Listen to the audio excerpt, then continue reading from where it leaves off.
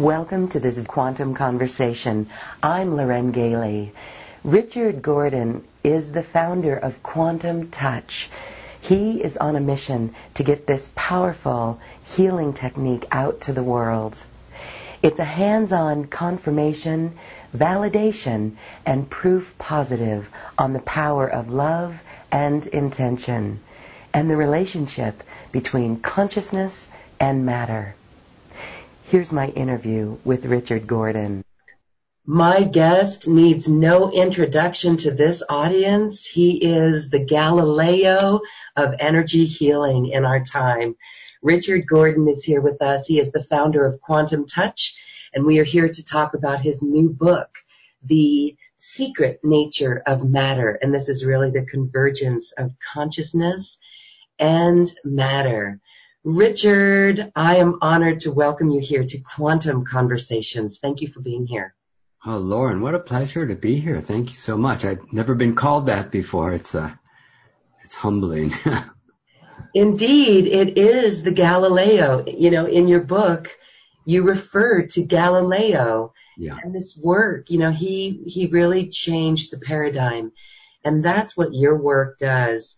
Quantum Touch is the divine intelligence that you've tapped into, and you allow this invisibleness to become visible. And I love it because this is really science now. And you've done the experiments, and it's working. It's great. It's happening. Yeah, you know, it's funny. I'm looking for a director and a producer to make a documentary called The Galileo Project. And the idea is, what would you do if you knew something? If you had visible, teachable, paradigm-changing information, where would you go? Who could you talk to? And would they listen? So if they stick around and watch me demonstrate and learn to do it themselves, what we're going to talk about, these, quote, new human abilities, then it progresses the plot. And if they walk away and say something stupid like, well, it isn't true because it can't be true, then it adds to the humor of the piece. So either way, I just need a good producer who can help me get the scenes together and a good director who can organize it and make it appear really good, because I've got the goods right now, but it's a matter of being able to present it and show the world, because it's kind of hard to get visibility when everybody's vying for attention. Everybody's showing pictures of themselves on Facebook and everybody wants some attention. And if you actually know something mind-blowing, it's a little difficult to get the floor. Well, keep up the good work. And I know that just the call here to find a producer or a director, let's put that out there, and hopefully you will find it. If I can do anything to help in the future as well, let's talk. But it's an exciting time because, you know, again, this is the truth coming out from your experience. You've done 58 experiments on this. Yeah. And it really, for what it does in the metaphysical world, the healers all now can quantify this, and we can validate it.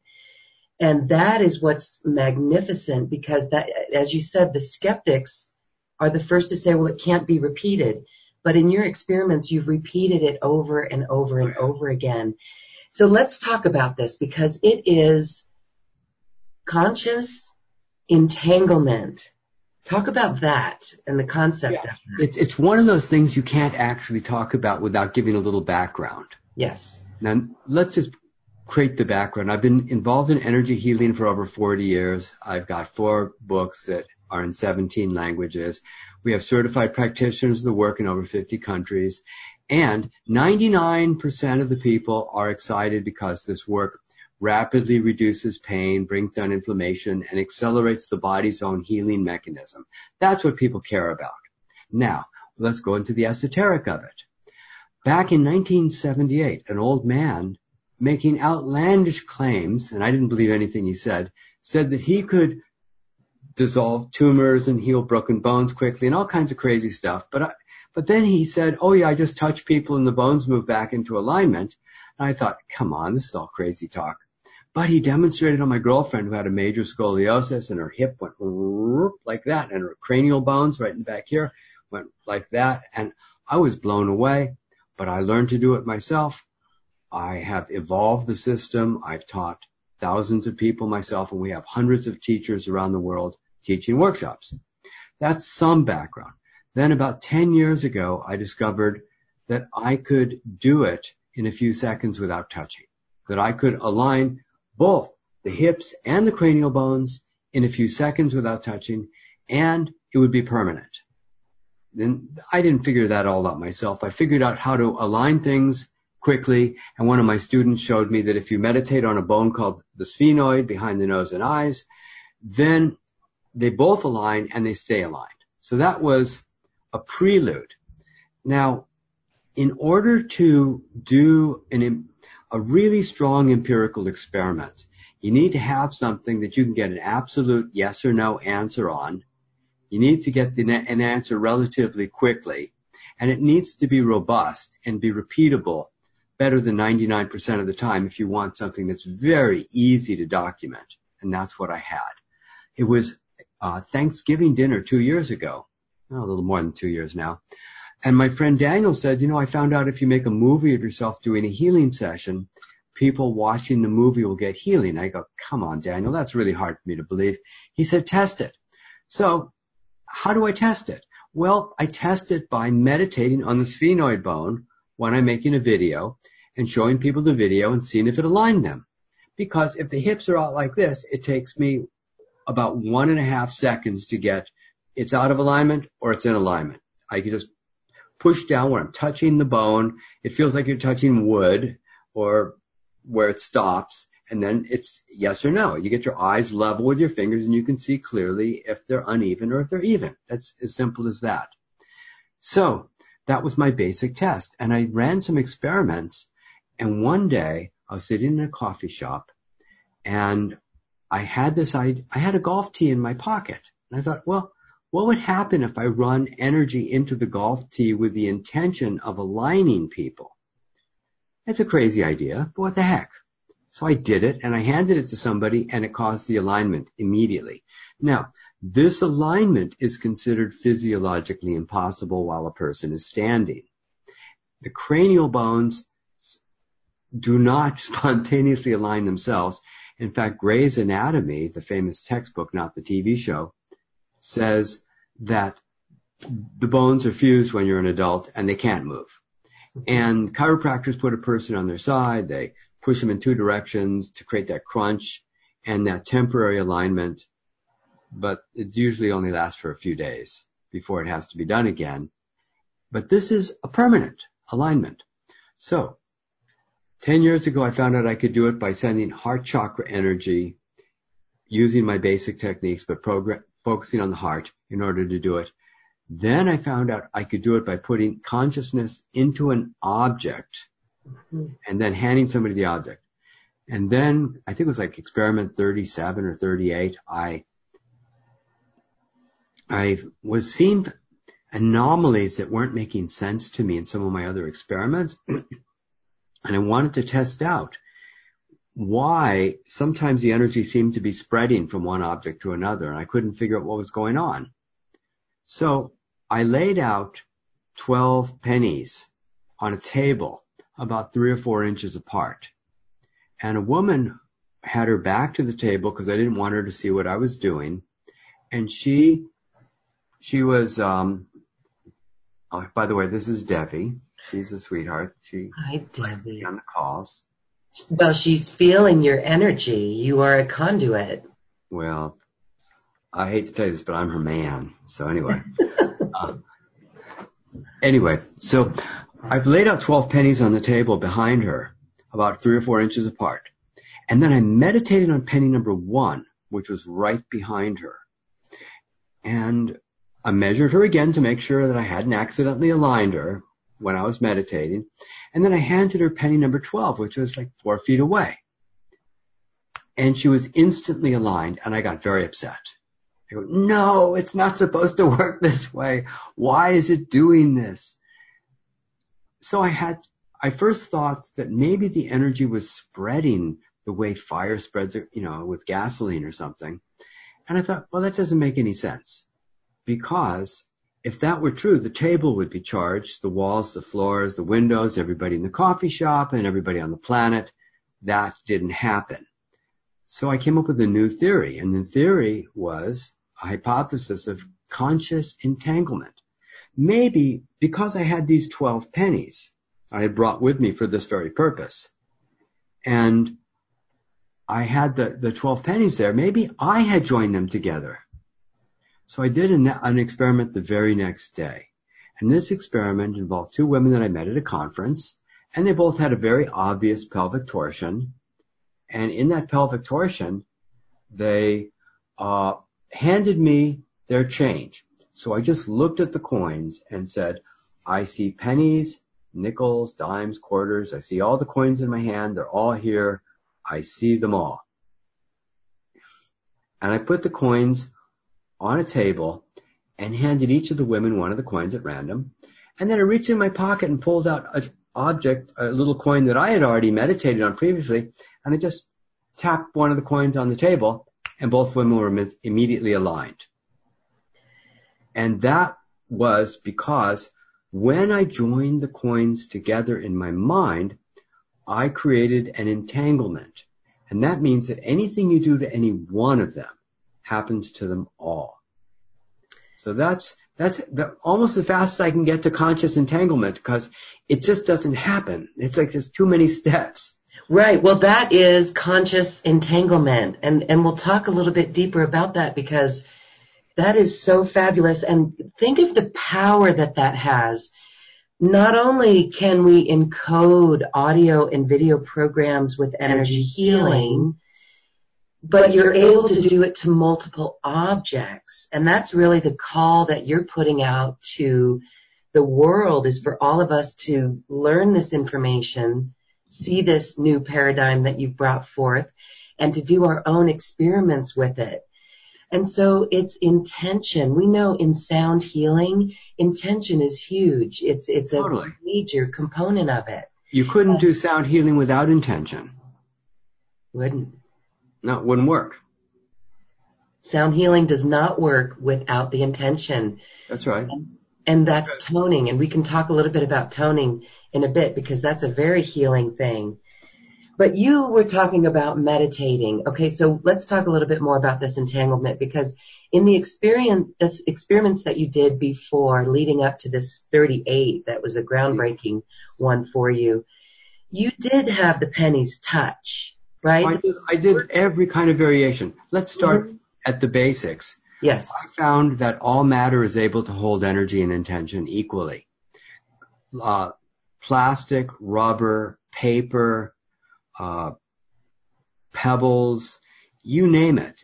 Anything, all matter. And so that leads me to one of my early conclusions, or ideas, is that all matter is made of God stuff.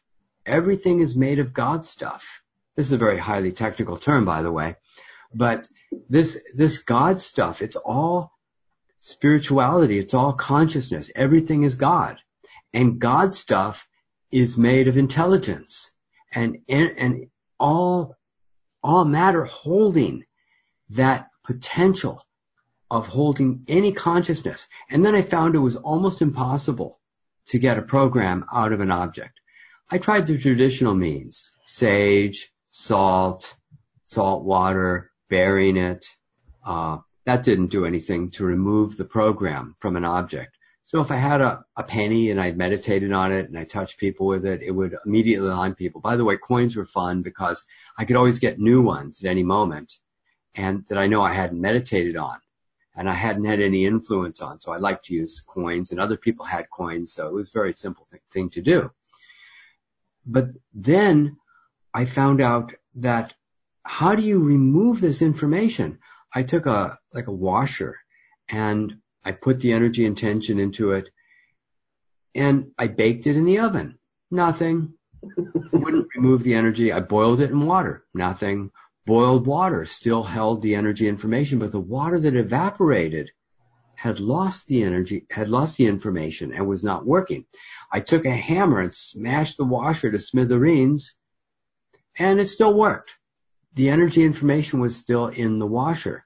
But water that turns to ice lost the information, but ice that turned to water still held the information.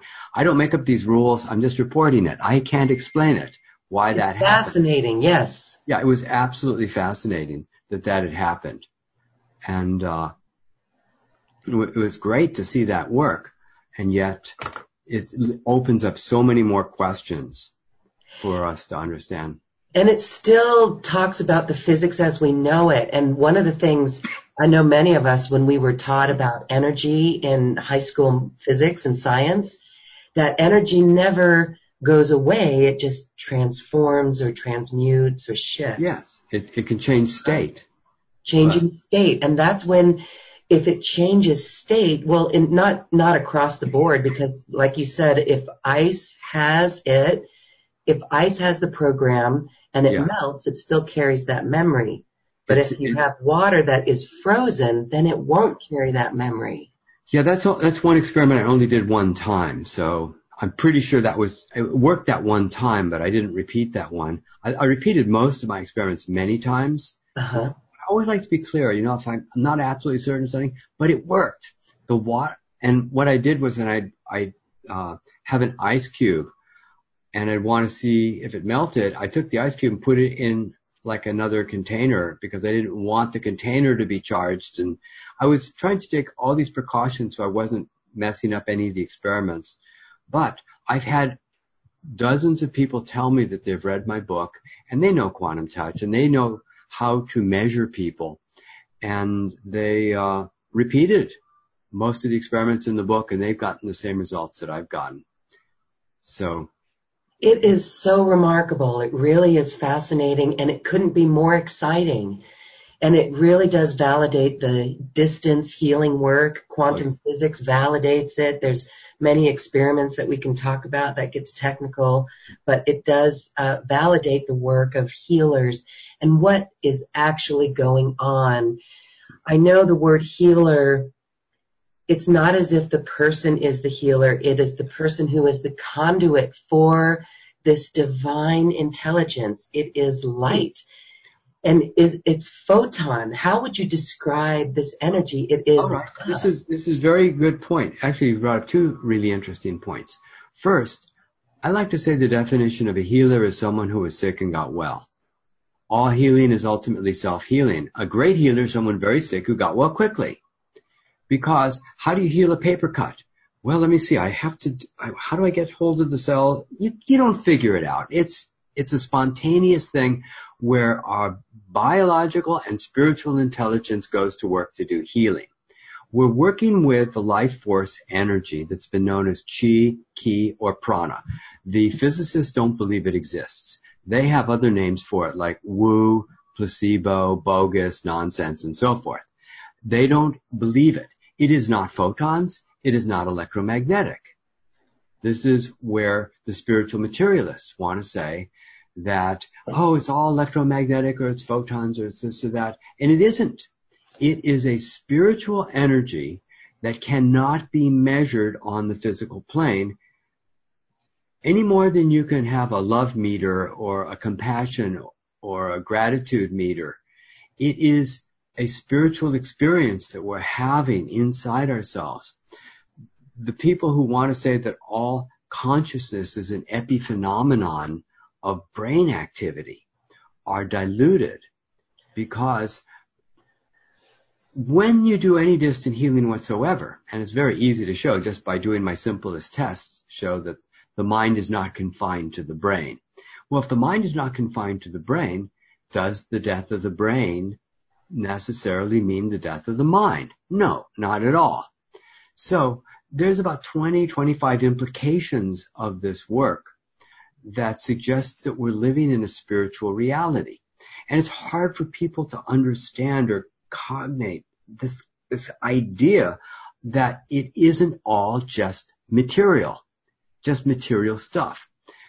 You couldn't get a rock and turn it into a microwave transmitter. It's just not made for that thing.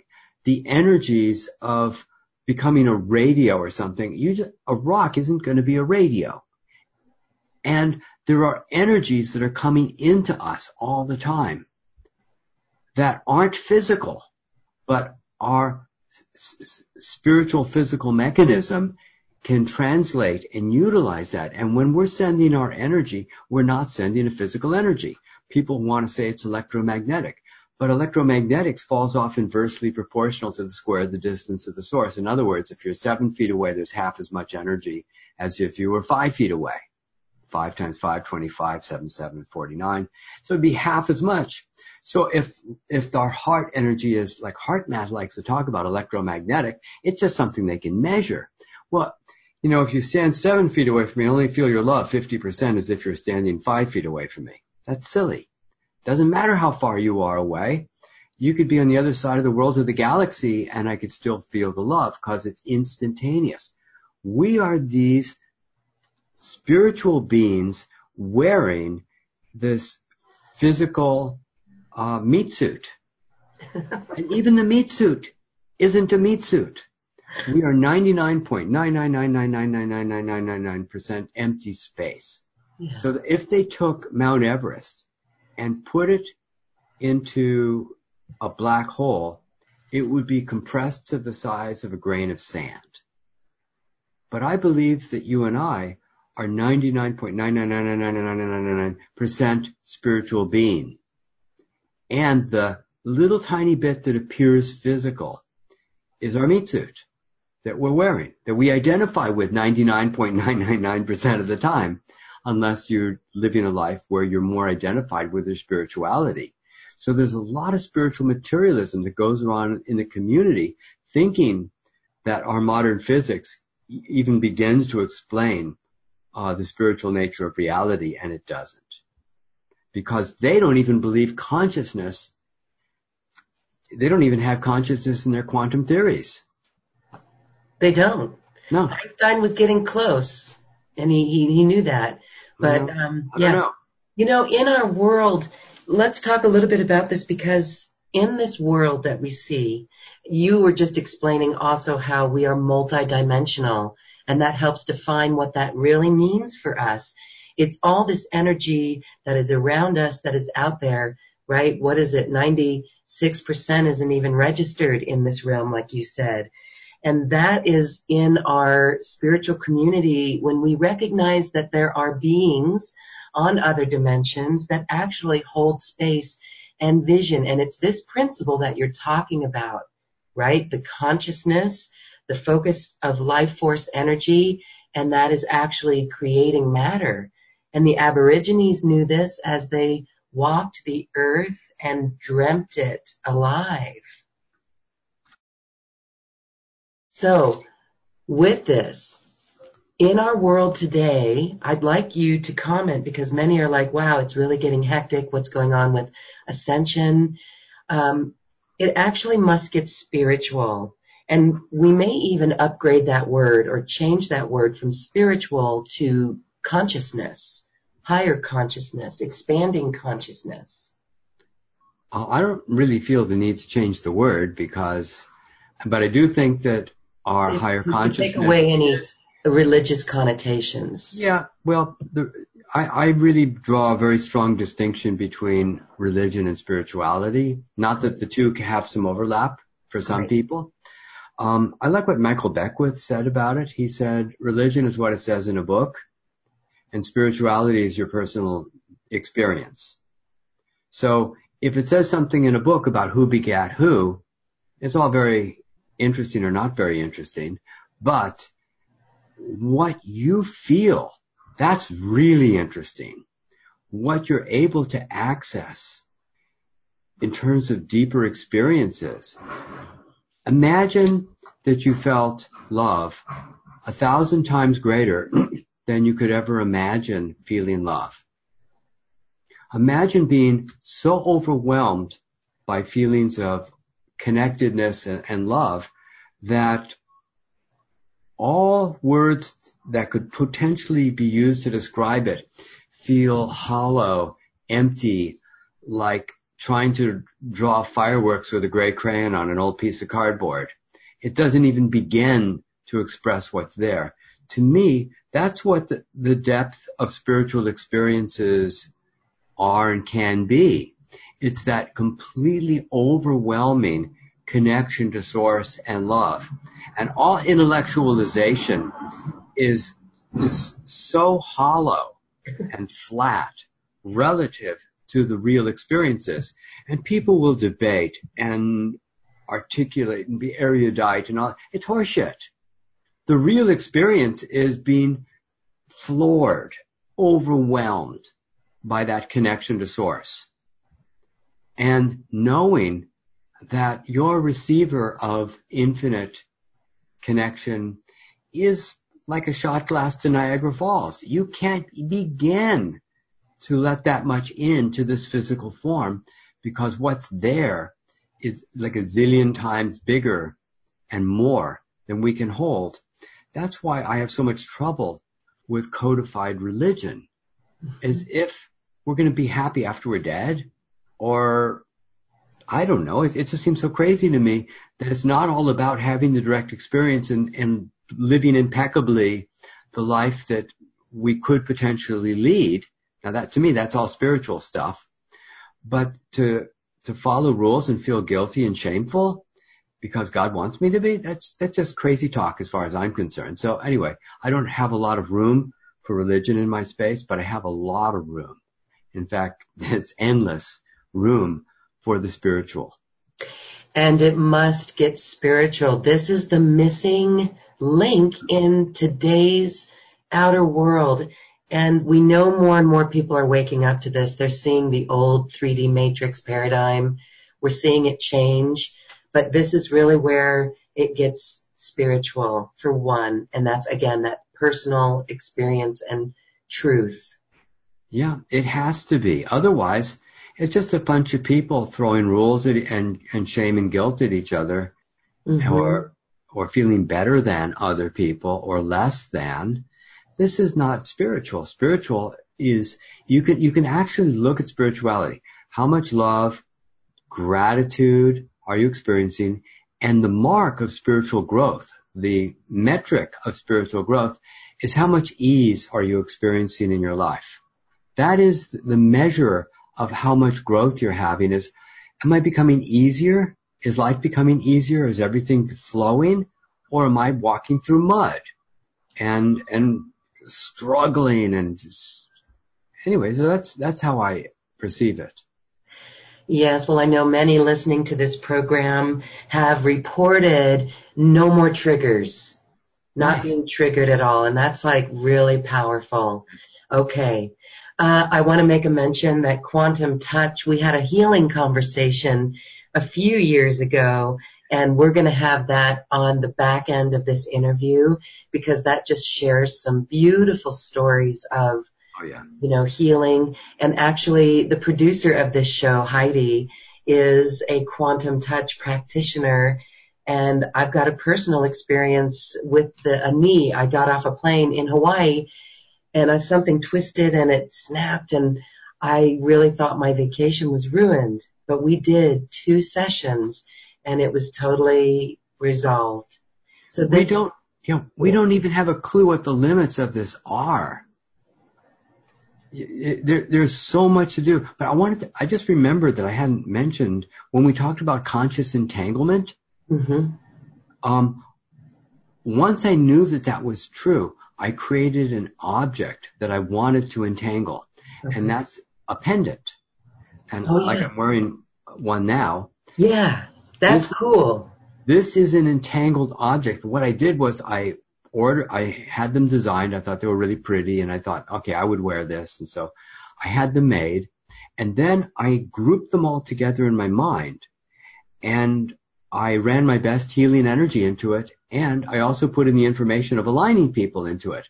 And then I sent one out to my top 50 instructors around the world and told them to add their own best healing energy into it. And they did. And before we realized it, we'd sold the first 1,000 because their students and friends all wanted to have one. And then every time I get another 1,000 in, I join them all together. I join them to all previous generations of pendants. And So I didn't even know what these things were. I'm still learning what they are, by the way. I was at a retreat in Cancun, Mexico. And one guy was telling me on the very last night of the retreat, he said, I haven't been able to breathe through my right sinus since I was a teenager. Because I used to love to get into fights. I was a jerk. So I pull out 2 pendants and I say, hold them on both sides of your nose. And he holds them there. 5 minutes later, he says he can breathe through his right sinus. Then a couple women watching this, one says, I have TMJ pain. So I said, well, hold it up against the TMJ. And she does. And the pain is gone in 5 minutes. And that happened again with another woman and a third woman with some other kind of pain. And I'm thinking, oh my God, I didn't even know what this thing was. But now we're getting stories of people who don't even know quantum touch who are starting to see some amazing healing. One woman took her pendant and she ran it over the cat's back and tail just a number of times, and an adult cat's bent tail straightened out. Oh.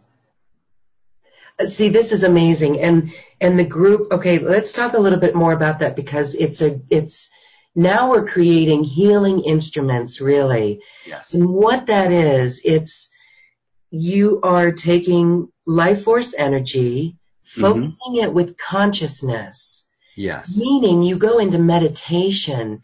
Can you give us an example? And we know that we can program crystals. Yes. And when we want to deprogram crystals, we run them in water or put them in moonlight. Yes. Maybe that's a separate property for crystals that we can talk about. But this is focused life force energy that is activated by the meditation. And it's there pretty permanently. Yes. I tried all the ways of erasing energy. I couldn't do it. And so except in a phase shift, except the phase shift. Yeah, there's the only thing. So as far as I know, this may be the first group charged talisman in the world. So people have been putting consciousness in objects for thousands of years and calling them talisman. Or voodoo. Or voodoo or whatever, but it's a talisman of some kind. It's an energy charge. Well, even the Catholics have their holy relics. Mm-hmm. The finger bone of Saint whoever. They've got these holy relics that everybody worships and said, oh, this is the holy relic. It's a physical thing that you can hold on to.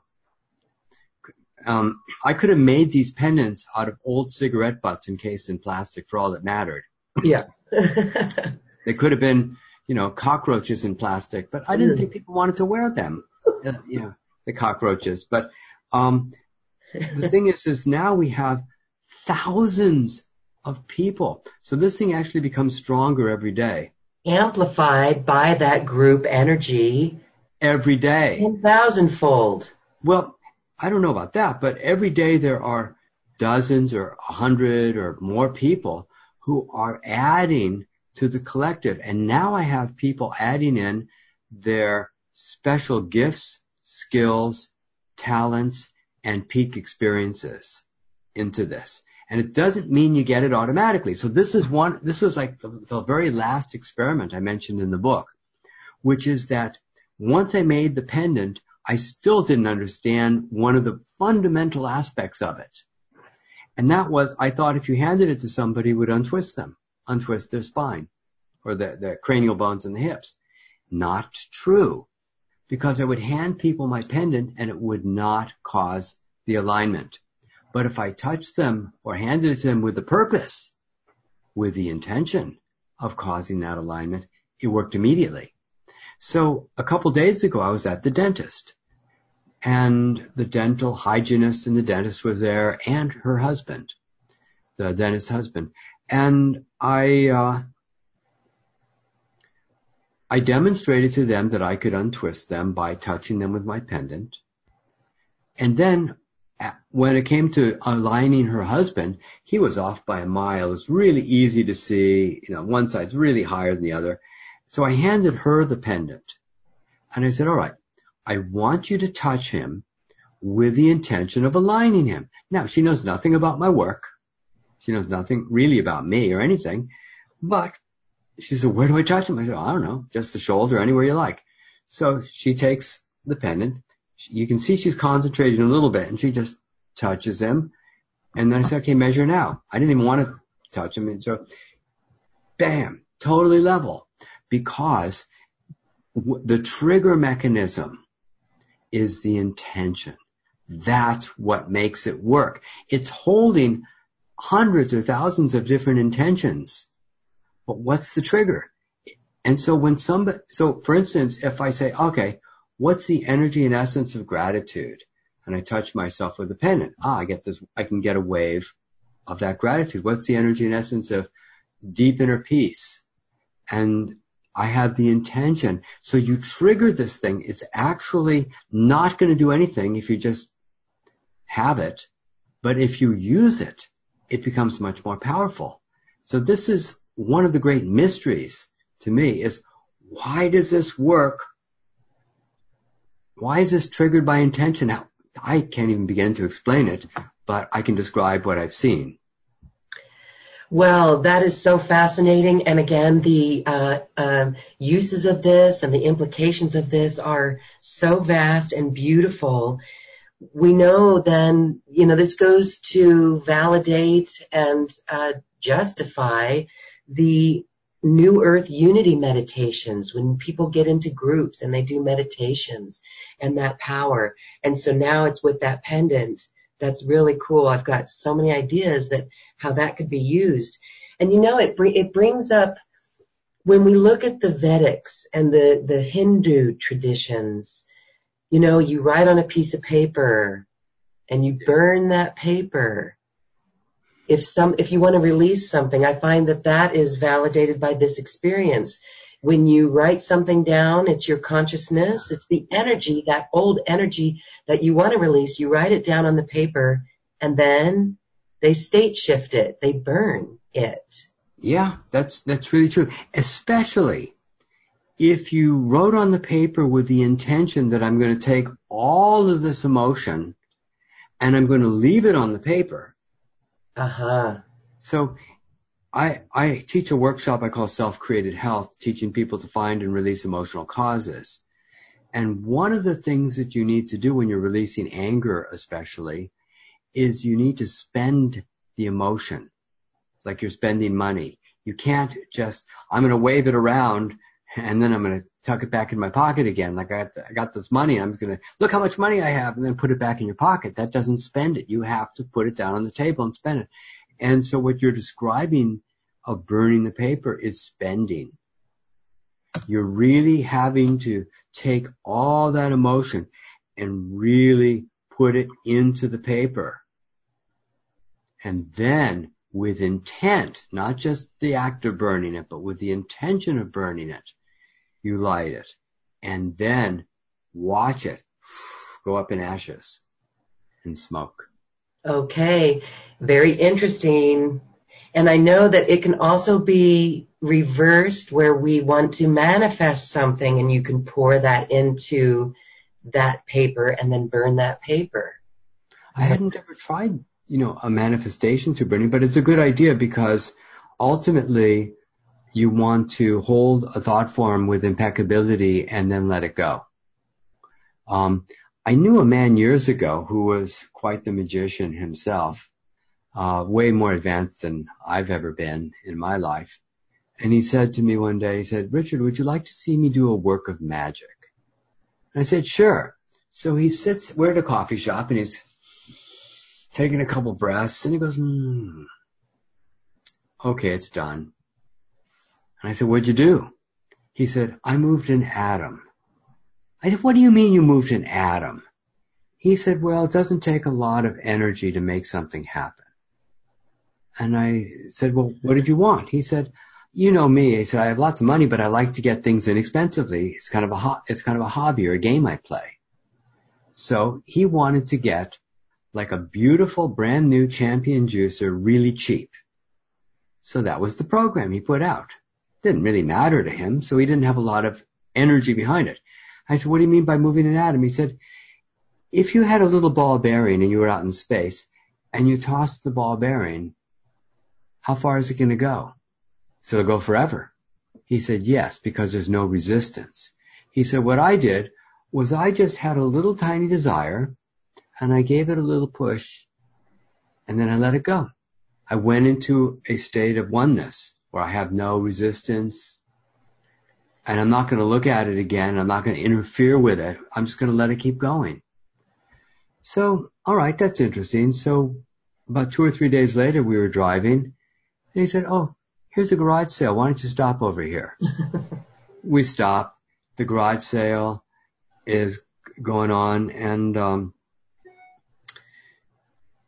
he looks around and he says, how much is this Champion juicer? It's like a new Champion juicer. They said, how's $20? He goes, that's fine. And he gives him $20 and he takes the juicer. And then about a mile down the road, he said, here's another garage sale. Let's stop here.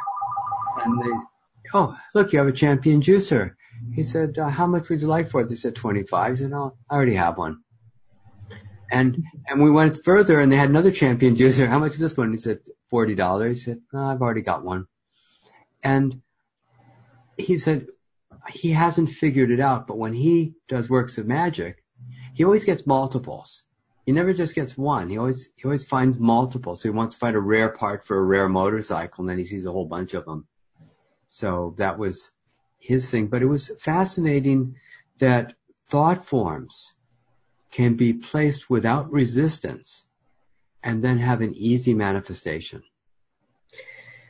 I just recently spoke with someone who said he was in a state of no resistance, no tension, and he was meditating at night in his bedroom, and his wife saw the room illumined. Nice. So that's really quite amazing, and you're touching on that. All right, so this brings up an interesting point then, and we don't have to talk too much about it because, well, actually, we on the side of the healing, when we talk about entities and thought forms that could come in, and when we talk about the intention of programming these objects, yes, there's probably a whole field of unconscious activating and sending out energy, and that's, I know people always will try to clear themselves of other people's energy, but maybe you want to speak a little bit about that, that people may not even know that they're doing that or being part of that. Yes, it's a really important point. It turns out that we have many cross currents going on within us all the time. And cross currents going on within us all the time. And I found out that there's a way to discover the emotional causes of reality creation. Health, relationships, or health. It took me 30 years to figure this out, but I call it self-created health. I woke up in 1980 with severe flu symptoms, deep gurgling chest cough, fever, sore throat, the works. And I found out what I was actually upset about. And I intentionally searched for it. I found it. It was a humiliating experience a few days previously, and I let myself feel it. And all of a sudden, my numbness disappeared, and I had access to my emotions. And I got angry, and I cried a little bit, and I just vented, took a shower, got dressed. An hour later, I'm sitting in the sun drinking coffee, thinking, oh, my God, I was sick this morning. All the symptoms were completely gone.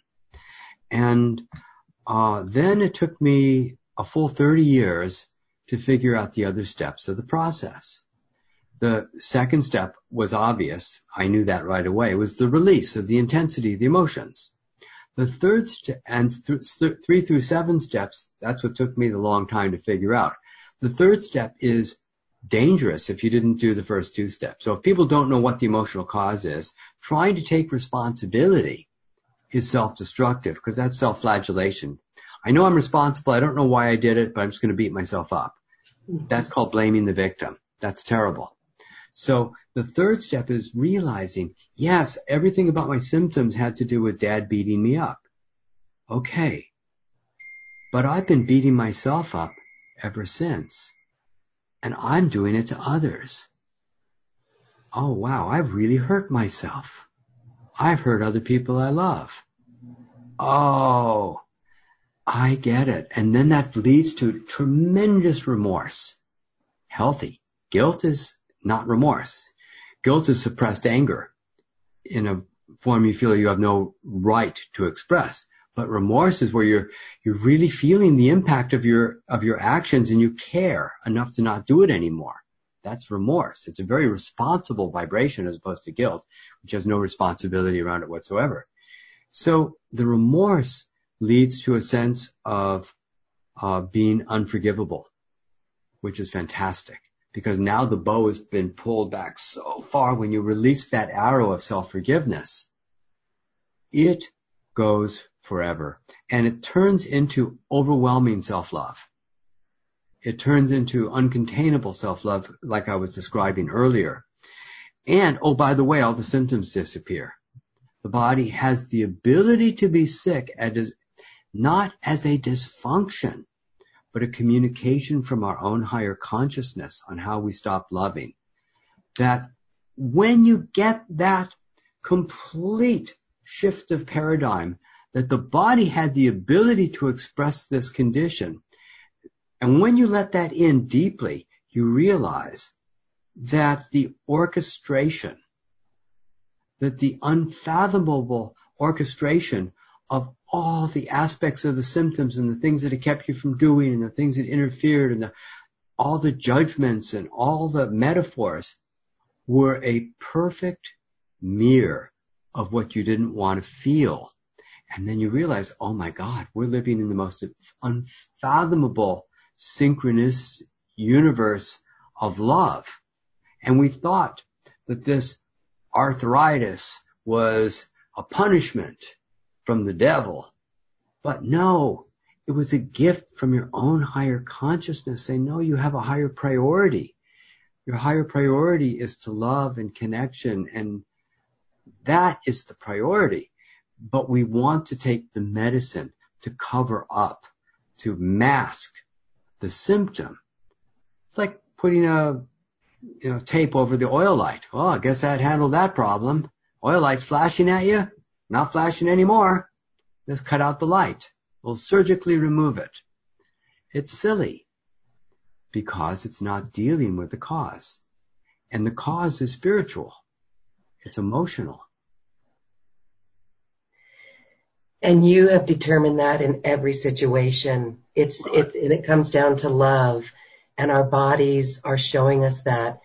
I've spoken as well to spiritual teachers who say that, yes, it is our body showing us. And so when you have, like right now, there's a flu going around, but that's because people are opening to this love. If they're able to go into it, sit with it, analyze it, look at it, release it into forgiveness and love. I think that we're living in a time where the social political scene has gotten so polarized. Yes. And the pain of having a leader who is obviously lost in self-importance and self-pity, who is threatening all kinds of things and being hateful at the same time, this is causing a lot of people to feel a lot of emotion that they have no place to put. And so when people suppress the emotion, then the body expresses that grief, that suffering, that anger, that rage, that hurt, that sadness, all those kinds of emotions get stuffed. And then when people stuff their emotions, that's when they tend to get sick. And feeling powerless in the face of crazy is very challenging for a lot of people. I think the polls say 2/3, people give our president a D or an F right now. So there's a lot of upset people. And the people who don't see that are living in a different reality. And then there's this upset, well, why can't we all see the same picture? Why can't we all see the insanity of the moment?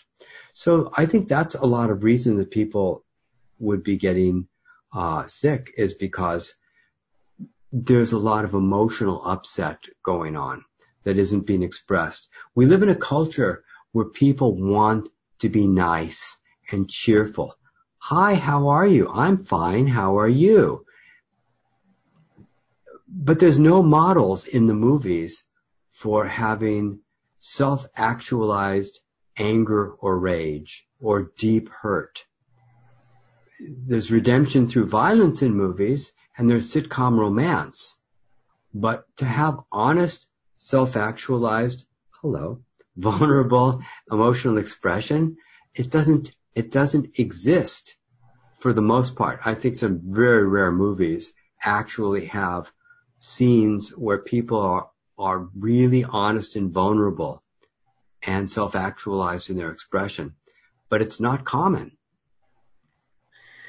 There's a new media coming, so stay tuned. Yeah. What I love there about that is that, so this is going around, and it's interesting. I saw, you can say you started to see like a cold come in last summer, and that's, after a year, 6 months of of this situation where people are getting kind of agitated. I am forever optimistic, and one of my missions is to really inspire people to channel that into new earth creations and solutions. So I think we're going to be seeing some of that come through. And what you say in your self-healing, self-created health is that you are actually thankful for that illness because it did show you a great self-love where you were not loving yourself. And that is only after you did all the steps. It doesn't come early. No. Nobody likes the condition. Nobody's happy they have the condition. Nobody wants to be hit by a truck. Nobody wants these things to occur.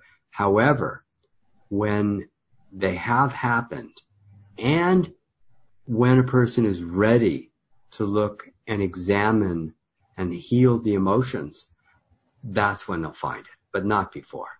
Because when something terrible happens, the most important thing to do is to be compassionate and to deal with the pain and the suffering. But when a person is ready to explore the responsibility of the issue, okay, then we can go there, and then we can find what's at cause. And so it has to be a compassionate process. And so, often we tend to, maybe look around and be fearful of germs from someone else who might be sick, or the news will come up and you'll catch an article that says, oh, the flu season is crazy. And you can feel the energy in that. What do you do personally then? I mean, you do take it as an opportunity to look at yourself. And I guess you still come down with the occasional cold and sniffles. I think I had my first cold in about 9 years just a few days ago. What anger were you? Or no, what were you? What emotions? Yeah, I mean, I've been going through a lot of emotion. And what was happening for me was I was debating, well, this is a little personal, but I don't mind. I had been feeling like this intense frustration that I know something that the world would benefit knowing. And I've been doing these shows, like a whole lot of interview shows, and I hadn't seen it moving the needle in my book sales or the amount of people interested in learning energy healing or anything. And I got really frustrated and thought, well, why am I doing this? If I'm not having any impact, then maybe I should consider doing something else or maybe taking a different approach and I thought, well, maybe I'll just let it go for a while, but that didn't feel good. When I tried to just let go of my desires to change the dominant belief of the culture, then I got the cold, because that wasn't the right thing for me to do. But I don't want to keep pushing against a wall that isn't moving either. So, the idea is I have this one simple little test. It seems unimportant. But then again, Galileo looked at the phases of Venus and saw that it had phases like the moon. And if you do the math, you can figure the Earth is here, the Venus is there, and the sun's bouncing. You can do the math and figure out that it's true. For Einstein used gravitational lensing during an eclipse. He predicted that the position of stars would change during a solar eclipse because of gravitational lensing. And it took like 11 years after he predicted this, they finally got themselves to an eclipse, had the careful measurements, and were able to determine that gravitational lensing did in fact take place. And that was very challenging, but they did it. And I've got a simple test that's seemingly unimportant, whether I can untwist people. And yet I've been pushing and pushing and pushing to try to bring this thing out to the world. And I feel like, I'm walking through mud, like I talked about earlier. So this has been my challenge, is do I hold on to this vision that I know I should bring out there and maintain this level of passion, which I have automatically, or just let it go and, if the world wants it, they'll come to me. So that was a frustration that I went through. And then I got my first cold in about a decade, just because I was hitting my own internal wall within myself. Well, everyone on this call is supporting you in your mission. It is New Earth. It is a New Earth concept. It's changing paradigms. And I'm going to put the call for all those who this resonates with to please learn this technique. You actually have a workshop for us that's available. And this is the technique of the spontaneous posture alignment. Oh, cool. Right? And so that's really... I think the workshop is the online video workshop. Mm-hmm. Not postural alignment so much, although it does cover that briefly. Oh, would that be self-created health? No. It is it's the classic Quantum Touch video workshop. Okay. And that workshop takes people through an entire weekend workshop of Quantum Touch. And one of the things we do is the alignment, but we use our hands because the advanced stuff is advanced. And this is something that I feel is a basic human skill that everybody is going to want to know for at least 5 or 10 days of the year. Maybe you don't want to become a practitioner, and I can understand that. But to be able to care for, like somebody hurts their knee on a vacation, and that you have this ability and you spend a couple hours of your time and now the whole vacation is wonderful, that's a basic human skill. There's another thing, too, that I think I might mention just because it came up for me, which is that the process of running the energy, I'm convinced, affects our aging process. And I'm going to be 70 this year. And wow, there's nothing 70 about me. I entered a golf tournament last year, a senior tournament, and they made me pull out my driver's license because they wasn't sure I was 50. And they wanted to make sure that I was at least 50 to enter the tournament. I won the tournament, incidentally. Yay! But, I'd never done this. I won this.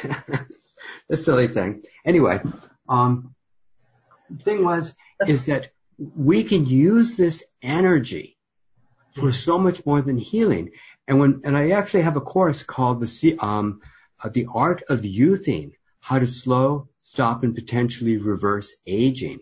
And it's not a complete course because I haven't reversed my aging yet. I know I've slowed it, but I don't think I've reversed it yet.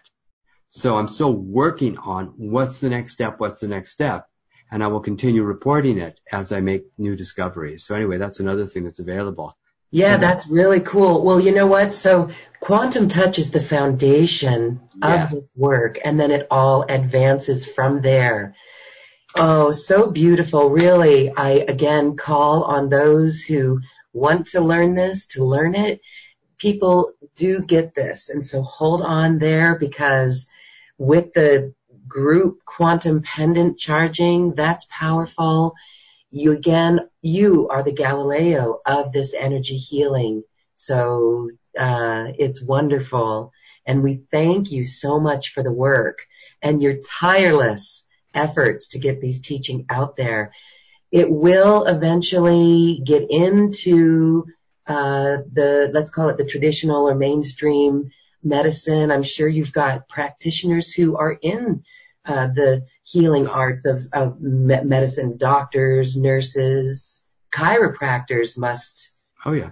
Love Here's this. the final thought on that one, which is that I've set a particular goal for everybody, which is that by the year 2040, I would like to see quantum touch researched at every university, Yes. utilized in every hospital, and taught in every school. So we're going to need a little help to get that happening, but this is the vision.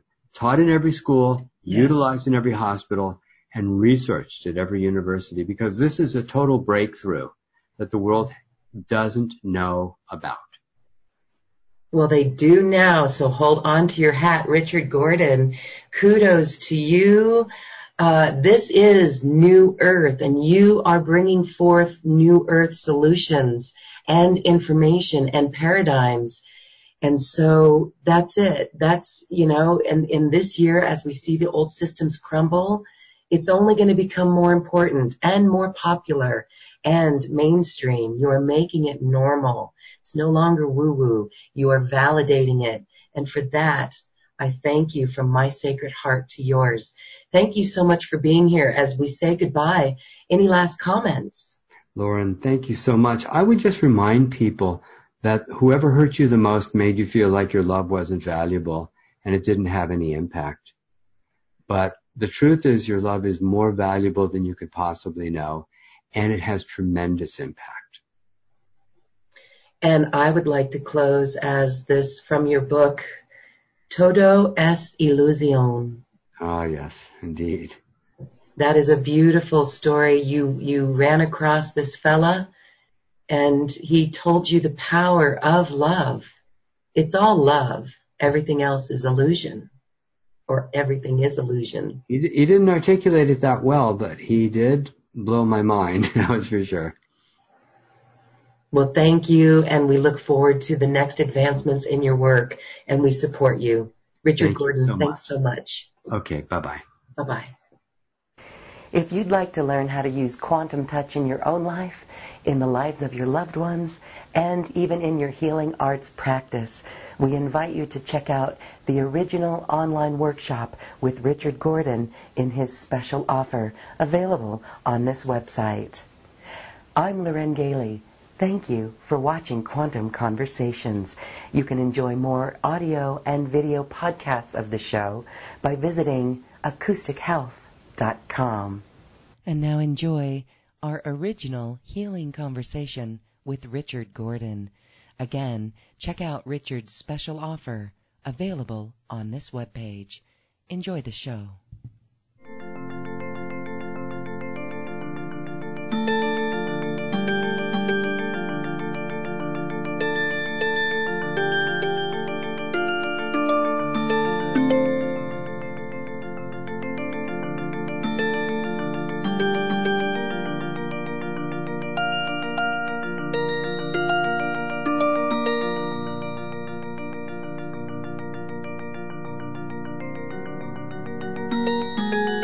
Welcome to another healing conversation brought to you by acoustichealth.com.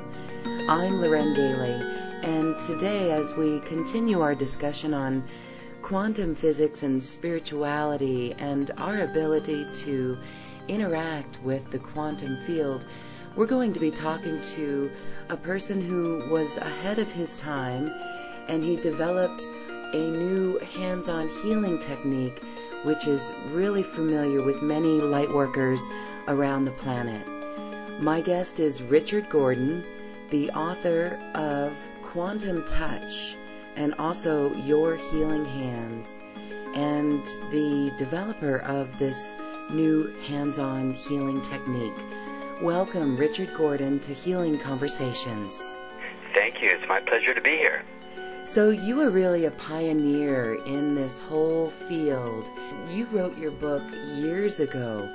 Can you tell us what it was like to come across this healing modality and then really step into your knowingness of bringing it forward? Well, back in 1975, I got introduced to polarity therapy, and it was just thrilling to see that we could do so much with our hands. But by the end of 1978, I met a man named Robert Rasmussen who showed me a way of amping up the energy so that you could just touch a person and their bones would slide back into alignment. You could bring down inflammation and pain, just accelerate the healing process tremendously. And I developed Quantum Touch, evolved the work, and I actually named it Quantum Touch, evolved it tremendously, and it's now being practiced in over 50 countries around the world with thousands of practitioners and people of all modalities who find that it blends with whatever else they know, but empowers what they know so they can do a better job. So when you first came around to your own spiritual awakening to this, how did you know that this is something to assist and help change the world, and that it was something on a quantum level? Can you share your story of your own awakening? Well, the awakening happened over decades, and it continues through today, and it keeps getting more amazing as time goes on. Back when I first learned to run the energy, somebody brought a little rabbit into my house, a little bunny, and it was really cute, hopping around everywhere. But then I noticed there were these pellets all over the house, so I had to capture the bunny. And I put my hand on the bunny's back, and it was trembling. And when I saw it tremble, I started running the energy. And within moments, the bunny stopped trembling, and then it flipped itself over on its back and stretched out like it was sunning itself on the beach. I could hardly believe my eyes. I have had so many experiences of what people call miracles, but my practitioners have too, and they've come up with a new word. Some of them said that they do these healing circles, and when you see miracles on a regular basis, you can't call it a miracle. It's become normal, so they came up with a new word, and they called it a normical. When your life has so many miraculous things happening, but they become normal to you. And I could just recount dozens or hundreds of experiences like this, but I think the one that really attracts my attention right now is that happened about 4 years ago, where I learned that I could work about 3 to 5 times faster without even touching people. And the implications of this are, well, they're world-changing. And not to put too fine a point on it, but that's really what it comes down to. And my new book is going to come out on February 12th that'll teach people how to do this. Okay, great. And the name of your new book, Richard? It's called Quantum Touch 2.0, The New Human, Discovering and Becoming. I've got 2 co-authors who are both PhDs and scientists. The founding director of the Behavioral Science Department at the University of Hong Kong called this new book probably the most important new publication in the world, because we can demonstrate a wide range of new human abilities with this work. Now, we're building on the basic Quantum Touch, so I'm still really excited for people to read the basic Quantum Touch book, the Quantum Touch, The Power to Heal. But I've got a short summary of the book in about 12 pages in the new book to get people up to speed. If they don't want to read the old one, they can just jump into the new stuff. But for example, at Hong Kong, I demonstrated, I asked the audience, we did a keynote address there, and I asked the audience of about 450 people, let's get some people up here who have some back issues. So about 15, 17 people just walked up on stage, and I had somebody measure their hips, just as a marker, something visible that we could see. And he measured all their hips just from behind, and everybody had the right hip high in the back. So I did it out loud. And when I said, okay, first what I'm doing standing on stage is I'm looking at everybody on the stage. And now I'm going to merge everybody into one iconic being in my mind. And now I'm going to adjust the sphenoid bone. And it took about 4 or 5 seconds to adjust the sphenoid bone, which is a bone behind your nose. It looks a little bit like a mask or a bat. And I adjusted it, and then I had him measure all the people, the guy up there measuring all the people again, and everyone had leveled out. And what's really cool about this particular thing is that when you do this one particular adjustment, it tends to last for the rest of a person's life. And the hips stay balanced forever. But then I did the whole audience simultaneously. Mm-hmm. These are new human abilities that we didn't know we had.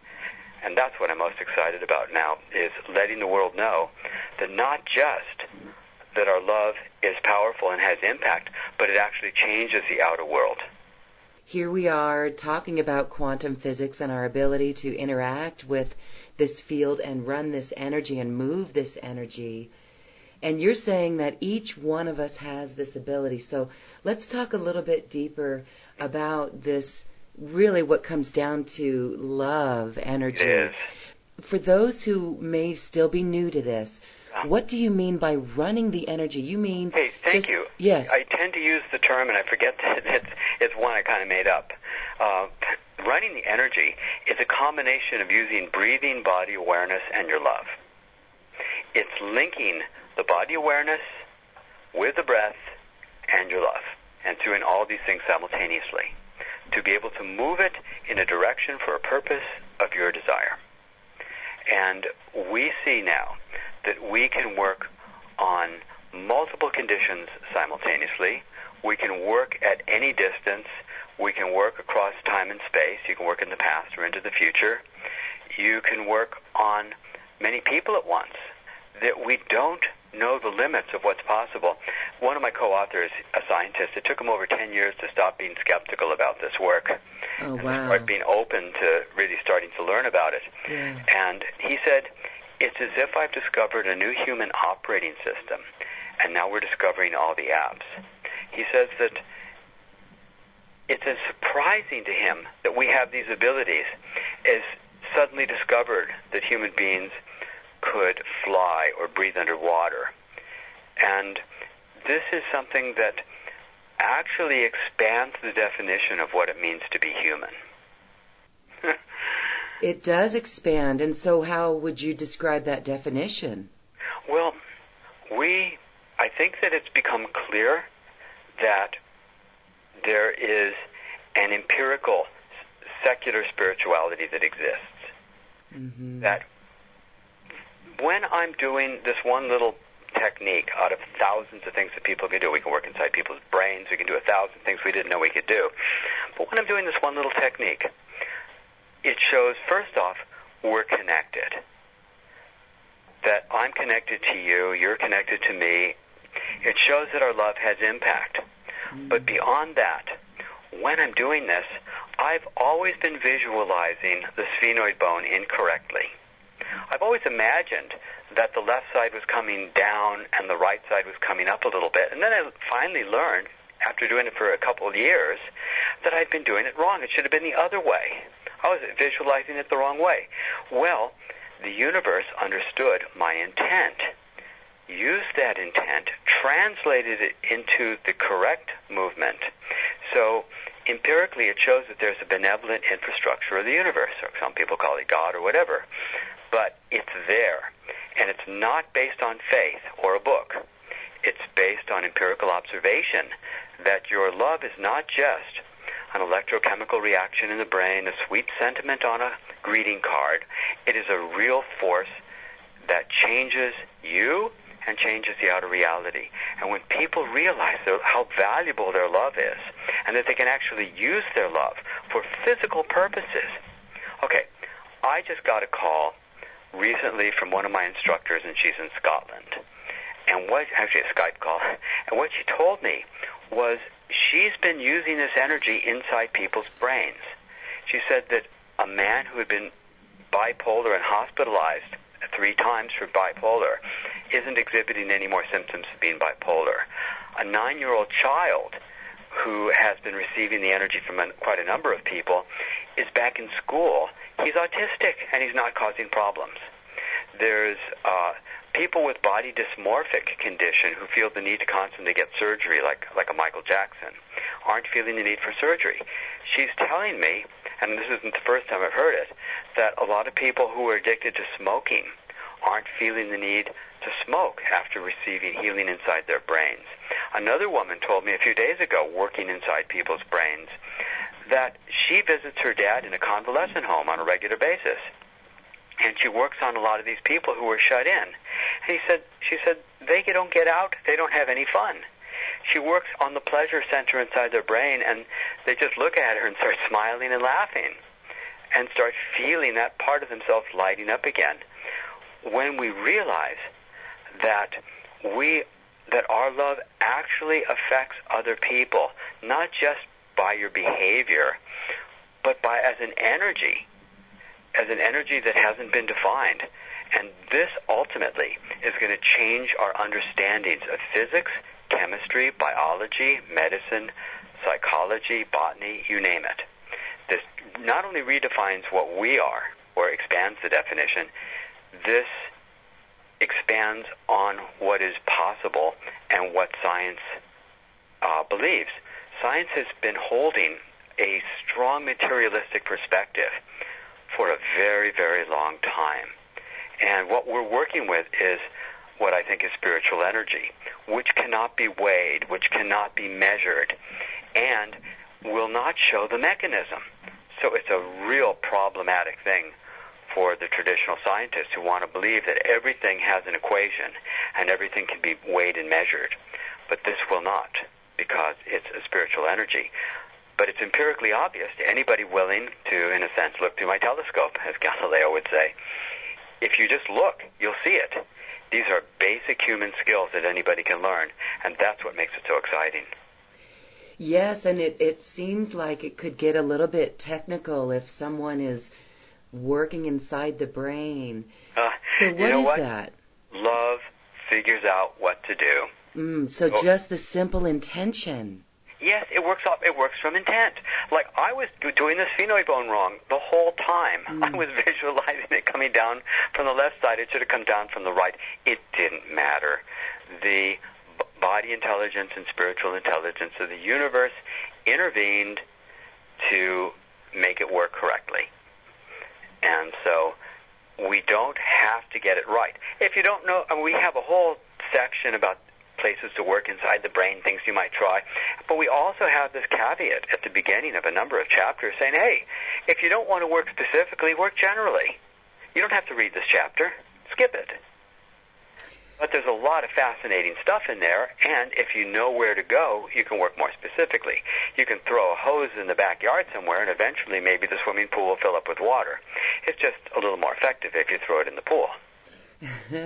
So let's take this to a grander scale, because it really is wonderful when we've got the light workers that are listening to this program that are eager to learn this and put it into their lives with their clients, or even those who might want to affect our outer reality. Yes. When we're here with, for example, global warming, yes, this could get many of our hearts very heavy quickly. Yes. But you're saying we can use this. How would you say to use this in each of our dreams or our daily spiritual practice to stop global warming? Well, this is such a deep and powerful question. It's so dear to my heart, too, and thank you for bringing it up. And it's also an extremely challenging question. I've had some spiritual experiences lately where I recognize that, and, take it how you will, that we create the reality, that this is all my dream. And so I've been asking myself, what part of me would dream this terrible thing where half the children on Earth are suffering due to war, poverty, or disease, where the oceans are dying, and just so much pain and suffering all around. And so what I've been doing is I've been creating a new process that I haven't taught yet, but I'll just kind of explain it briefly, where I'm willing to feel all the angst and agony in my soul that I can access. And then I use the heart energy, which is the core of the Quantum Touch 2.0. And I send the energy in, and I do a lot of forgiveness. And I think that by changing yourself on the most profound level, to dive into the heart of darkness, if you will, and just really find that place within myself that has been generating this pain and suffering, so I can stop all that suffering in my vibration and the immediate vibration around me. Now, of course, when scientists this is looking from the outside, in the more physical world. When scientists study the impact that our love is real and has impact on the world, then they can start looking at a whole variety of new solutions based around compassion. The big problem on Earth has been that since these bald monkeys decided to invent money and such. We have allowed the sociopaths to take power. The people who have no compassion, remorse, or empathy. The villain of every storybook is a psychopath. They have no compassion, remorse, or empathy. They don't care about their impact on other people. What we need to do is we need to get the research done where we actually can demonstrate and show clearly that love is real and it's what we value the most. And we can start looking at society in terms of compassion rather than just greed and taking, because that obviously hasn't worked very well. How satisfying would it be for a student in a new kind of university who are working together to find solutions to help the planet and to help each other, rather than just seeing how much they can acquire as they're competing against each other? How much greater joy would their lives be filled with if the accumulation of property wasn't the driving force, but it was accessing the depths of your love? Now, here's the coolest thing. When you use these new techniques in the Quantum Touch 2.0, the new human, you actually start building compassion muscles. You start opening your heart chakra bigger than you ever did before. I've had students tell me, I had forgotten I had a heart until I did this, and now we're able to really adore each other in a whole different way.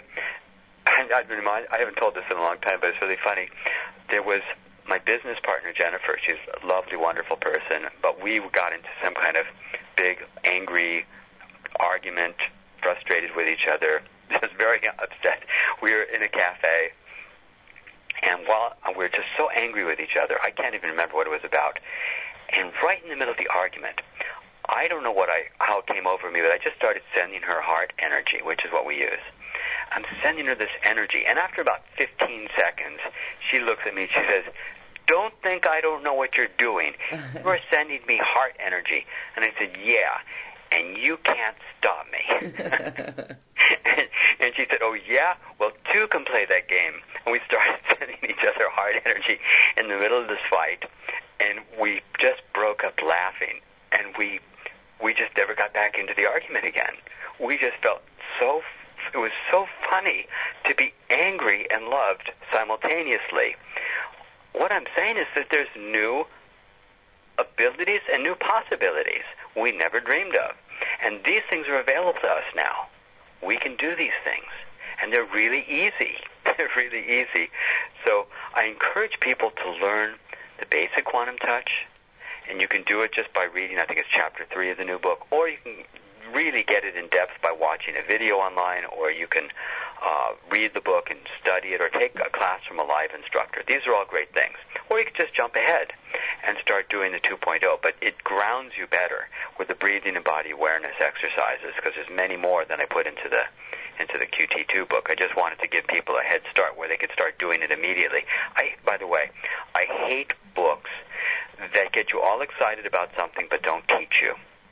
I don't play that game. I give you all the information directly and make it available. I want to share a quick story that is testimony to this healing technique and testimony that anyone can do it. Mm-hmm. Over a year ago, our dog, he's 14. He was 14 at the time. He's 15 now. He started walking sideways, and it was not a good scene that morning, and my husband and I thought for sure we were going to have to put him down, and my son, 10 years old at the time, was devastated, so much that he stayed home from school to be with this dog, and I had an errand. I went and ran out. When I left, I gave my son a copy of Quantum Touch and just told him to read it. Mm-hmm. And when I came home, the dog was completely different, and my son said that he just sat there with Cooper and sent him love that he learned about in this book. Exactly. And the dog is still with us today.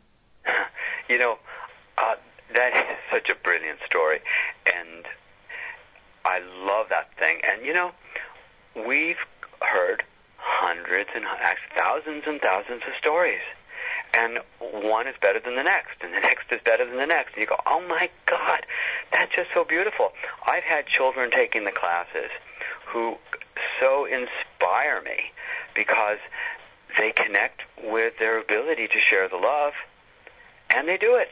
And sure enough, they get the results. And it's just so inspiring for them to see that they're not helpless and that they can do powerful, valuable healing work.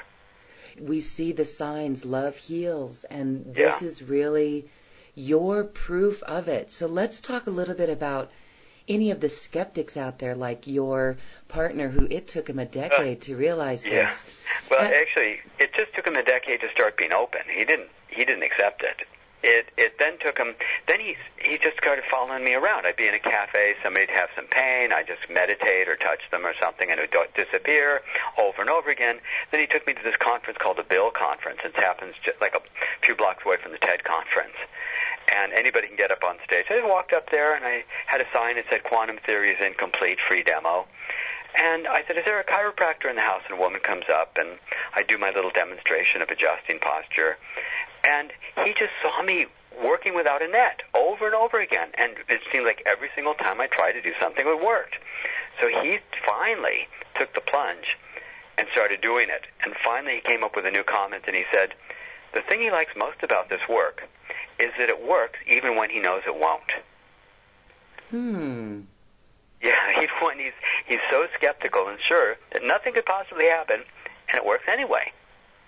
And so what would you recommend for people who are out there who are facing their own health issues and they are looking at something like this for either themselves or their family members?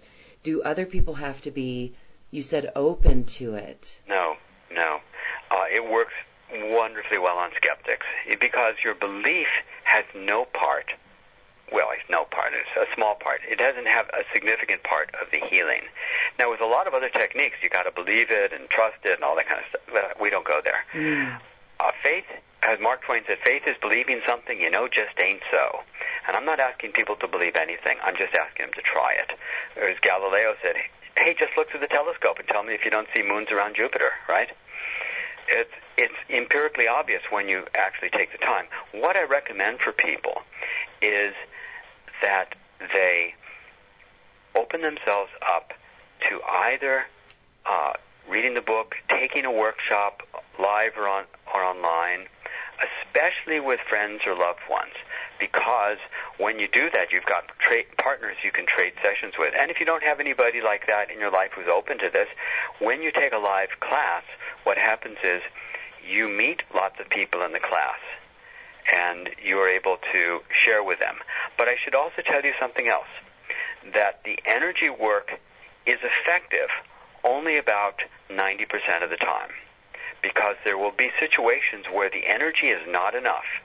Because just off the top, I do not like to exaggerate or underplay anything. I want to play it right down the middle.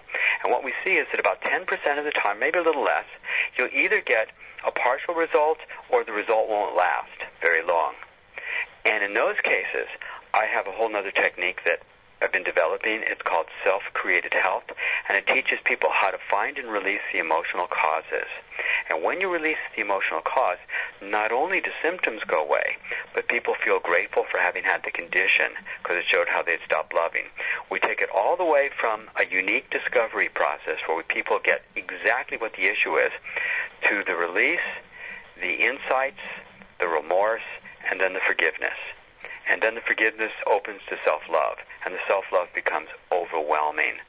It becomes unfathomable level of self-love. You can't contain it, and that becomes love of higher self.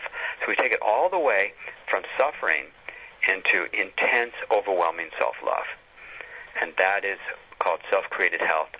And that works. That's probably my most profound discovery, and that will be the subject of another book. Will come out a little over a year from now, probably. So don't hold your breath on that one. But there are live workshops that people can take, or online workshops, teleseminars, where people can study this and learn how to use it for themselves and others.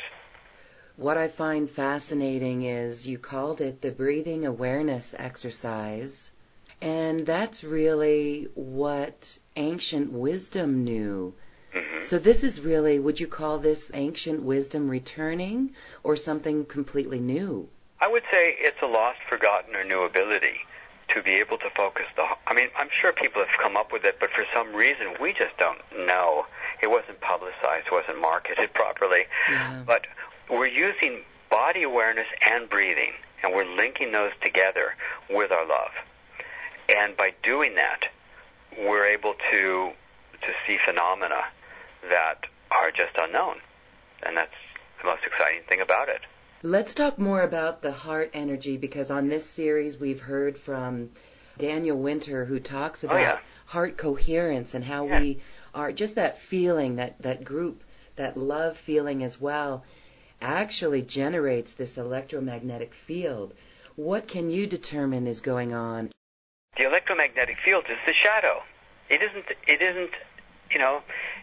the sun, it's the shadow of the energy. Because electromagnetism falls off with distance. The further you get away, it falls off square to the distance of the source. So the further you are from it, the less there is. So that would suggest that your love is going to be really powerful if your chest is pressed up against their chest, but not very powerful if you're across the room from each other, and certainly the love has no impact if you're in New York and they're in Chicago, right? Mm-hmm. Because the field isn't that big. Well, what we're seeing is it has nothing to do with the electromagnetic field. It has to do with the impact of a spiritual energy called love. The field is the shadow. The field is the outer physical manifestation. But it isn't the story. The story is that I can send energy to someone across the world, and they will feel it now. So, for instance, you can demonstrate this work quite effectively, and distance is of no issue whatsoever. So it isn't electromagnetic. But the heart energy is a spiritual energy. It's part of who and what we really are, not who we've been led to believe that we are. It's our connection to our higher consciousness, to our higher self. And we are not machines.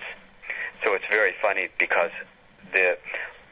most of the futurists today are of the Ray Kurzweil school of believing that one day we'll be able to transfer our consciousness to a machine.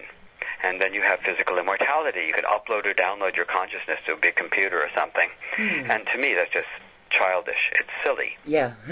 Because even a mosquito is born with desires, and it has motivation. It has intent, but a computer has none. You can give it a program like HAL in 2001, but it can just as easily turn off your life support as it can adjust the lighting.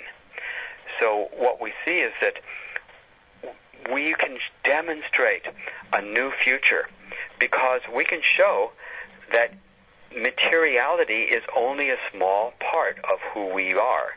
Because to be able to just do something simple like adjust posture without touching clearly shows that we are not just mechanical beings. We are spiritual beings. And whether anybody wants to put a religious twist on that, that's okay. Or not, that's okay too. But the main thing is to realize how precious and how valuable everyone's love is. And not just as some theoretical, spiritual happy talk, but as something tangibly valuable. People can go into hospitals or clinics or work with loved ones or pets or animals or plants or work across time and space. Okay, I'll tell you a good one. I had this little kitten. I named her Devi, and she was a rescue kitten, and she was very desperate when I took her home. She was crawling all over me all the time, just couldn't get enough affection. So I thought about it. By the time she was 6 months old, it was getting really old. And I thought about it, and I thought, wait, let me do a healing on her past. So I went into a meditation, and I saw her as a little kitten being breastfed, and then I saw that she'd been taken away, and she was getting bottle fed. And I said, well, you don't want that. And I just lifted her up and gave her back to Mommy and said, here, finish your childhood here. And I just ran energy into it as if I was working on somebody's back pain or any other pain. I just sent love. The way we learn to amplify the heart chakra, the way we learn to amplify the energy. And I did that. And when I came home, much to my surprise, she was sitting comfortably 20 feet away from me, just happy as could be. Later on that evening, she came and joined me on the other side of the couch. And then toward the end of the evening, she decided she wanted a little bit of physical affection, and she climbed on my lap. But she's never been needy since then. And sometimes she goes through 3 or 4 days where I don't even hardly see her, and other times she becomes a lap cat. But it's her choice. It's not out of desperation anymore. Very interesting. So we know that there's workshops that people can take to really learn this. Mm-hmm. Is there a way that you could lead us through maybe a few-minute process or meditation that gets us into that space so that we can begin to work with it and amp up that heart energy? Well, let's start by just getting body awareness, because that's where it begins. So what I'd say for body awareness is put all your awareness into a finger. Just look at a finger and give it all your attention. See if you can feel how the skin wraps around the finger. See if you can feel the blood pulsing through your finger. And then see if you can feel how the bones are inside the finger. And then the tendons that allow you to move your finger. Now, feel your fingernail and see if you can feel underneath your fingernail. And as you do that, see if you can imagine that you have a little feather and you're stroking your finger in different parts with a feather, and see if you can feel where you're stroking yourself with a feather. Now, look at your finger and continue breathing through your finger and see what you feel. Is there some tingling or vibrating or buzzing or some sensation? And if you're able to generate sensation, that's how we work. We work by building sensation with attention. We use intention and attention to focus and amplify our awareness. And then we learn to also bring our love into the picture. And so what we do, and this I want people to start from the beginning to get really good, but we are able to do that throughout our whole body. We get our whole body buzzing and tingling. And then we learn to move the energy through our body in specific waves, combining it with breathing. And that's how we do the basic quantum touch. And then we build on that, and then we're able to work directly from the heart. And that's how we do it. Thank you for that. Again, it is just amazing what quantum physics is proving, that with our intention and attention, we really can change the world and our outer reality. It is fascinating. Yeah, it's so amazing. And the quantum physicists are showing that the world is really much more mysterious than we could ever imagine. Mm-hmm. And now we've taken the mystery to another step, because it's not just the physics, it's the consciousness. Consciousness and love has what's been missing from our understanding of the physics. They have removed our love and consciousness from the physics. And now we have a clear way to demonstrate, oops, well, you skipped something. There's another piece here that you need to know about. And so when you look at the future, what do you see for medicine and bridging the Western medical field with more of this type of work? It just depends on how quickly or slowly it's adopted.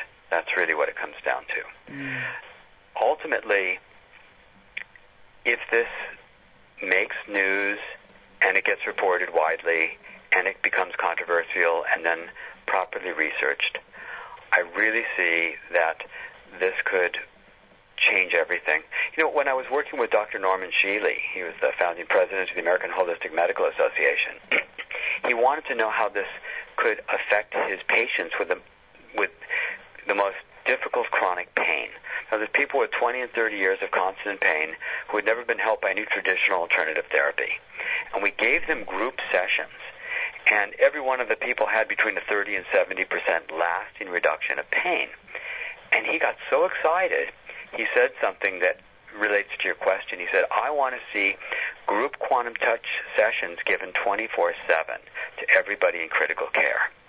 And I thought, oh my God, when that happens, it's going to look like Star Trek science fiction, because we never knew that we could actually make these kind of changes. It's going to be so exciting.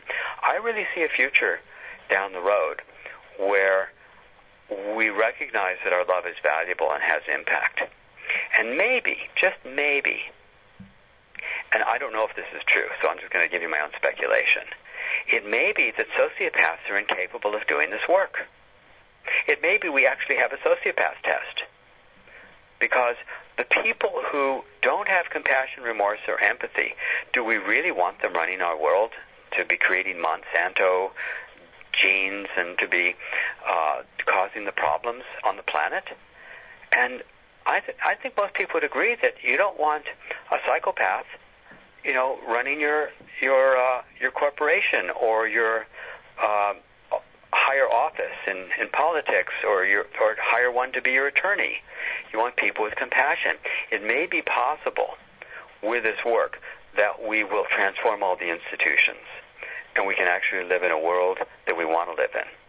A world that is not just sustainable, because who wants to just be able to sustain? You want to thrive. We want a world where we can thrive within it. And what I feel like I've been doing is offering tools so people can enter and be able to access these things. Yes, a world that we can thrive in. And when we stop to think about this and become aware that, well, we have let the psychopaths run the world and enslave us in that. So again, more of that work where when we empower ourselves, especially with even beginning to play with energy work like this, it builds our confidence. So then we can start to see how we can start to change the world, because at first it really does seem like a daunting task, even to go through the airports and see the scanner machines that take away so many people's rights. That's what gets on my mind. And so I know there's so many insults to our life and our being and our sustainability, but we have to change ourselves. We have to be the alternative. Be the change you want to see, said Gandhi. Mm-hmm. And we have to start somewhere. And being love, exemplifying a higher vibration of love, that is so powerful. And it's a great way to begin. And it's really quite simple, but as you mentioned, as our compassion muscles get stronger, this whole energy flow will get stronger. It really is promising. Well, we have to find the alternatives ourselves, be the alternatives, and then put them out into the world. Because what other choice do we have? What other choice do we have? And I love what you said in your book, Quantum Touch, about how you envision a day when every child will learn to do this healing work in preschool. Yeah. Share a little bit more about that vision. Well, when every child learns to do this, and when they continue practicing up through all school, when the schools have been transformed so that it's all about the joy of learning, not the punitive red marks that my papers came back with, looked like they had some disease on them, but the joy of actually not only learning, but learning about things you're interested in and things that would solve problems. Because when you focus children on the joy of actually being creative and problem solving, their compassion gets tremendous and their joy of it gets tremendous. And if that's what school is about, I think people would have so much fun. And then to be rewarded for this and then create new kinds of universities completely based around the joy and the discovery and the new future and new discoveries, and then have a business department that's completely based around the implementation of the best synergy of discovery. So it's not just this one discovery was really good for this or that. You have a synergy of these 7 discoveries are really working together most powerfully, and it's going to take only so many $1 billion to implement them on a meaningful scale and to have the money to do that. That we can live in a world of our dreams, but it just requires each person to take as much responsibility to heal the shadow side. Because people, when they behave badly, it's just that their love got tangled in knots. It's not really that they're evil, although people say they're evil. Their love just got tangled up. They're angry, they're hurt, they're wounded, and they're acting out of the wounding. So the thing is to have love and compassion. Heal yourself of your own woundings. That's where the self-created help becomes most effective, where you heal that pain that never got addressed and release that. So when we are looking at the power of the heart and this new golden age that we're in, where it is time for us to live in the heart and come from the heart with that highest being in love, how would you recommend that we balance and blend the mind, not really the ego, but the mind with the heart? It's all part of the natural process, because when we are doing this work, you're naturally getting to that place where your thinking and your actions become more aligned. But what happens is we get these wounds that we carry on for long periods of time. And those wounds need to be addressed. And that's why I go to a deeper level with the emotional process work. Because when you can address them directly, then you can heal them directly. So, for example, one woman came to one of the self-created health workshops, and she had this terrible problem, and she was in a lot of pain. I didn't even know what the pain was. She said, I'm in great pain. I said, so we did this process, and she found the emotional cause of the issue. She processed it, and the next morning she came back and said, I couldn't stop crying. I never felt so much joy in my life. I never felt so connected to my spirituality. She went on and on like that for 5 minutes. I finally said, wow. I said, and for a little humor, why don't you tell her, what was the condition that started all that? She said, my shoulder hurt. And everybody laughed because the shoulder was of no interest to her anymore at all. It didn't even have any interest at all. It was all about the love. It was all about the connection and getting back to the love that we had let go of. When you do that emotional healing, the ability to work with the heart energy is expanded. It expanded massively. And that's part of the value of this. It's as if that emotion is a little scar on the heart that keeps it from expanding. It's just the unfulfilled love. That's what it really comes down to. There was a documentary years ago about this guy called the Iceman, who worked for the mob, and he would kill people in gruesome ways and do all kinds of horrible things. But in the middle of the interview with some psychotherapist, he was saying, I'm the loneliest man in the world because I know I'll never be loved. And here's Darth Vader going, God, I'm really lonely. Yes, here's Mr. Evil, and he says, I want love.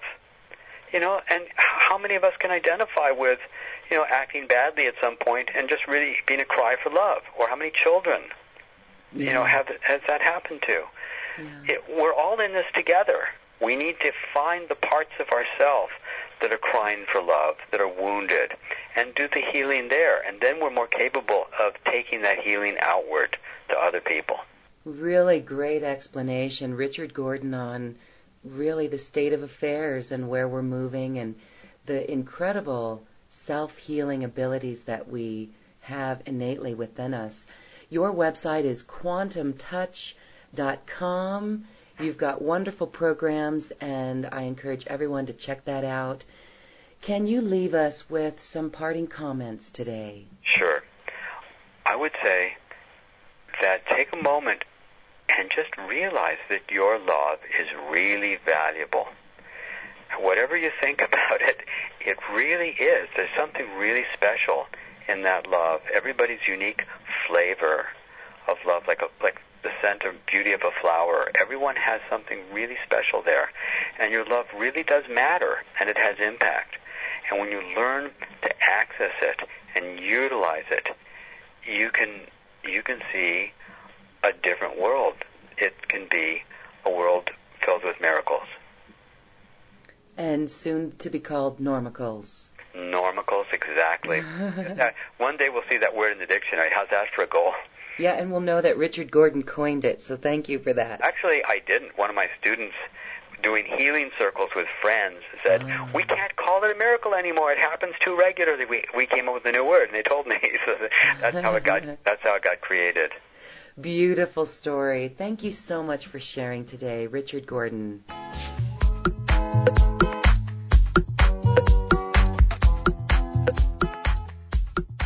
Thank you for listening, and thank you for dancing with us in our collective intentions as they go across the universe to the cosmic heart.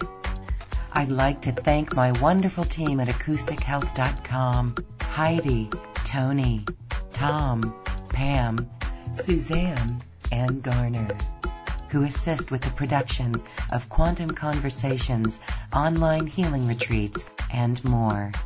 And thank you, too, for listening. If you've enjoyed this program, please share it with your friends and loved ones. And we thank you for shining your magnificent light and adding it to the world. This is when we love ourselves like no one else can. We leave you now with music from the universe. Music literally created by the universe, as musical notes were assigned to mathematical equations.